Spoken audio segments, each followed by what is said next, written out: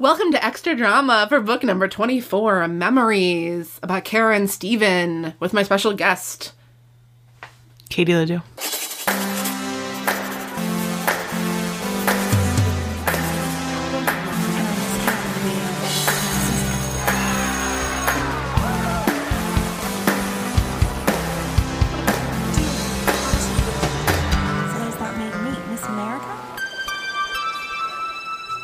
Well, we're not going to talk about Kara and Steven anymore. Or Todd. Or Todd, or Michael Sellers, or Elizabeth. This episode of Extra Drama is all about the drama between Jessica and Winston Egbert? What?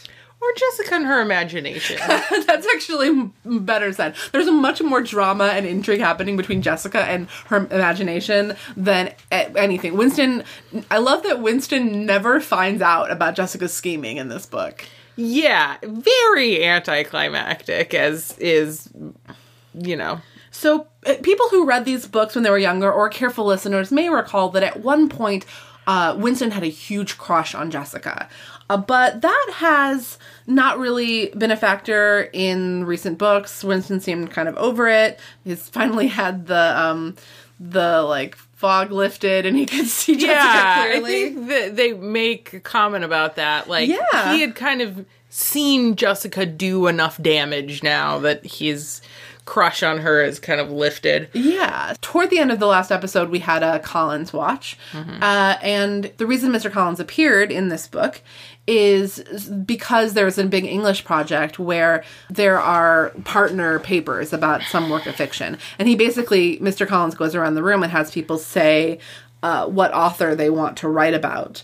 And then if someone says an author that you want to write about, you raise your hand and say, I'm going to do that one too. And then they're partners. Yeah. So Jessica partners up with Winston because of a scheme that she has in mind. Because she overhears her mom on the phone with Winston's mom, and Winston's mom says that a friend or family cousin is coming to town, and he's a big-time Hollywood director. Yeah. So she's going to butter up Winston, and then she's going to go over to his house, and she's going to meet the Hollywood director, and then she's going to be a star. Yeah. So Jessica is already really jumping to conclusions just in what she overhears. It's very unspecific. Pretty much all she hears her mom say is oh, you're related to a movie star. Oh, we'll have a good visit. It's very vague. Yeah.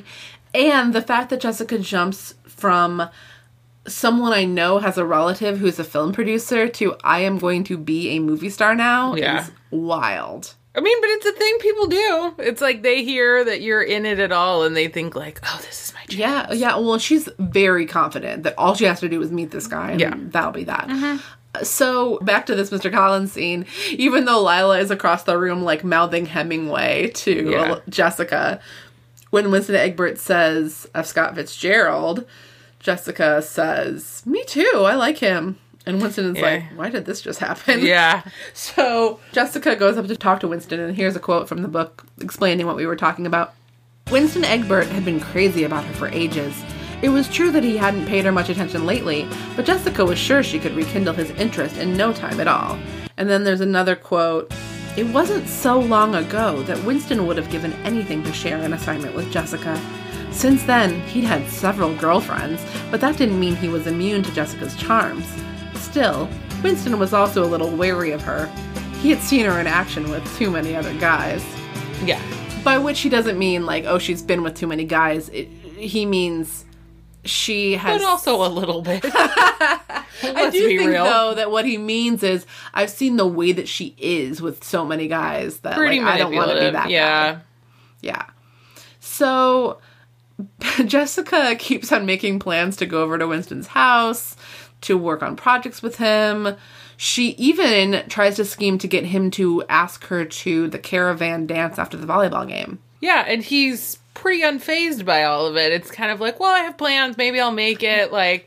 Yeah, we can get together and study, but only for a couple hours, then I gotta go do a thing. He's completely oblivious to her wanting, because she's faking wanting to spend time with him, but even still, and he's oblivious to the fact that not only is she faking it, obviously, but that she wants to spend time with him. He's oblivious to that, too. Yeah, because when she tries to hint that he should ask her out to the dance, she's like, oh, well, I know a certain blonde-haired, aqua-eyed girl that I also wrote could use that down, a date. 'cause it And skeeved he's me like, out. oh, I was thinking I would ask Elizabeth, too, because I she'll thought be he sad. already asked her. I think he already right. asked her. Yeah. So Winston thinks that Jessica is hinting that he should ask Elizabeth to kind of like cheer her up. They'll go as friends. And Jessica is actually trying to hint that, you know, he should ask her. Yeah. But after he admits that he already asked Elizabeth and she said no, Jessica decides to cut her losses and just pretend that that was what she meant. Yeah, like, we both had my sister's, like, interest at heart. That's good. That's what she says. Yeah. The book says something like, she decided to try and play up the good sister role to a T. Yeah. So then she keeps on going over to Winston's house, but she also keeps on leaving, like, as soon as she realizes that this producer cousin, isn't there yet. She talks to Mrs. Egbert way too long about, like, oh, tell me about this visitor that's coming. Also, when are his they name getting is here? Marty. Yeah. So Marty Egbert, or Marty Davis is his name. Yeah.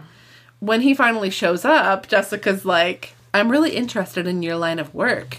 And he's kind of surprised by that, which is our first clue that something's amiss. So she then, like, schemes to be at Winston's house at a time she can be alone with his mom's cousin, who is an adult man. Like, not a young, sexy man. He's, like, an old man.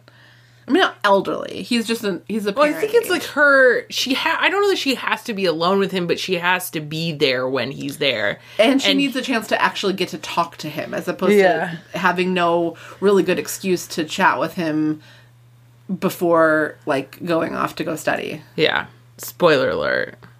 He's not a famous director. He's a civil engineer. Yuck. How does she know but that's my question. Like, he hands her this book and she's like, this isn't, you know, she thinks it's a script and she's so excited to read it. And I think she even says something like, you know, my parts will be the exciting parts or some shit like that. He's like, are you going to read it right now? And she's like, well, don't you think that would be best? And then she starts reading it and it's like, water filtration or sewage or something, whatever. It's about how to get garbage out of Los Angeles. Oh, God, yeah. And then she reads it, and then she gets in and she's like, he's a civil engineer. I'm like, how does she know he's a civil engineer? Let's find out, shall we? I think I can... And then I was like, maybe I read it wrong, and maybe it says that he's a civil engineer, but I feel like it reads like she decides that. Here it is. The blue paper cover was blank. When Jessica turned to the title page, however, she received the shock of her life. Strategies for Waste Disposal in Los Angeles County, it read. Was this some sort of horrible joke, she wondered? No, the table of contents listing the different methods of garbage removal seemed quite clear and to the point. She hurriedly looked over the introduction. It was a letter to the Los Angeles Board of County Commissioners, and it was signed by Martin Davis, civil engineer. So that was how he signed his name, which is a little weird, but like, so then she finds out that, like, through Marty, because she never says, like, oh, I thought you were a movie producer. Yeah. Marty just says, yeah, you know, this probably seems pretty boring to people who aren't into it like you and me. Like, my brother's job people really love. He's a big-time film producer. For teenagers. Yeah. I also wrote that Winston down. was the one that tells says, her that. Phil Davis makes movies for teenagers. It was the 80s. That was a thing that happened a lot more often then. It's just it's like a weird, poignant thing that's like just so specifically up her alley. Like, he could have been a director of anything. Yeah, like, she actually probably could have made a big splash in those movies. But since she never like a splash party? Yeah. That's the name of the first movie, Splash Party.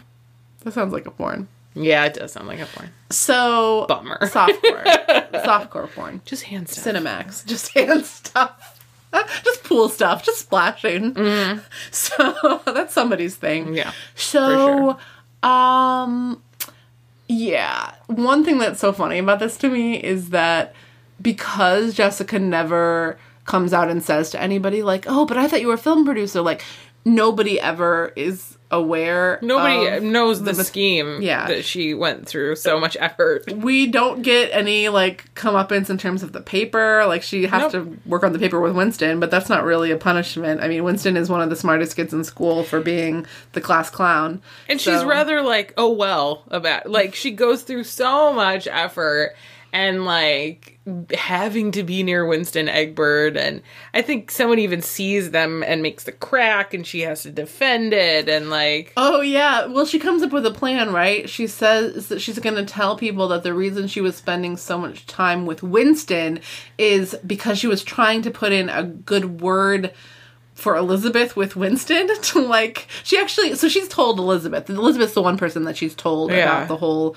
Phil Davis thing. So Elizabeth knows what's up. So she asks Elizabeth's permission to spread the rumor that the reason she was cozying up to Winston was to try to get Winston and Elizabeth together to help Elizabeth get over Todd. And Elizabeth is like, all right, whatever. Rumors are whatever. Rumors spread. It'll come and it'll go. I don't care. Whatever you want to say. Yeah. Which is like, all right. Yeah. Good for you. Way to not help your sister stop being I feel a like wreck. Elizabeth is, like, smart enough to just be like, you're gonna do your crazy shit, and I just gotta let you do your crazy shit. I think that's probably what's really happening here. Yeah. You can't really stop her nonsense. Can anyone? No. I don't think so. Also, disturbing that no one ever, like, she says horrendous things. And she said a couple of things in this book that were awful. And she says it in front of her sister. She says it in front of her brother. She says it in front of her parents. And no one says, like, that's awful. You shouldn't say that. They're just like, oh, that's Jessica. And I'm like, you guys are bad parents. You guys are bad parents could be the subtitle of this podcast. Yeah.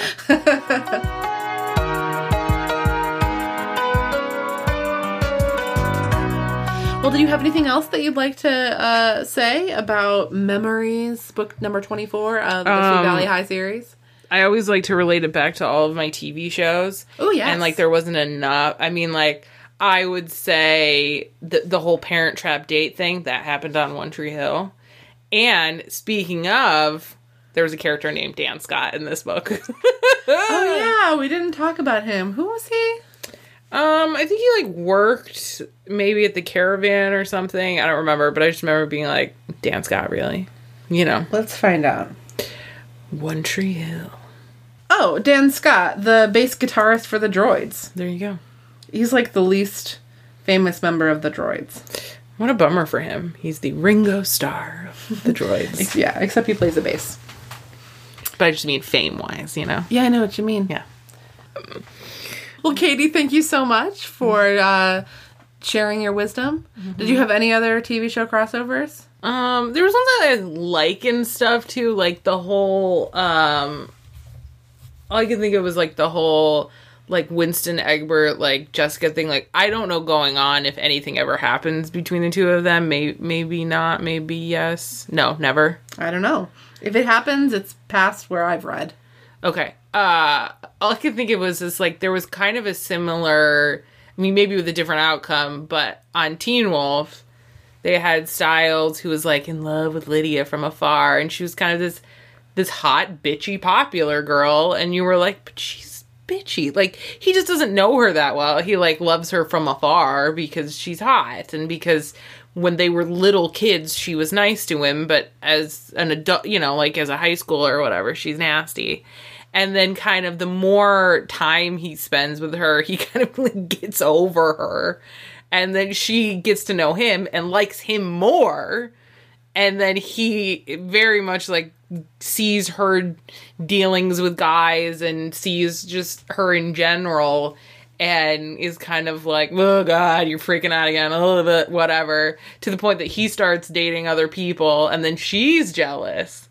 And she doesn't like that he doesn't like her anymore, kind of. And it's, you know. That sounds very Jessica. Yeah. I only heard like 50% of that because I was just sitting over here being amazed that in the TV show Teen Wolf, which is what you're talking about, there is a Styles character. I guess I just never like fully connected the movie and the TV show as being like having anything more in common other than the most basic elements of the plot. Yeah, there was a Styles. Yeah. Wow. Is there a boof?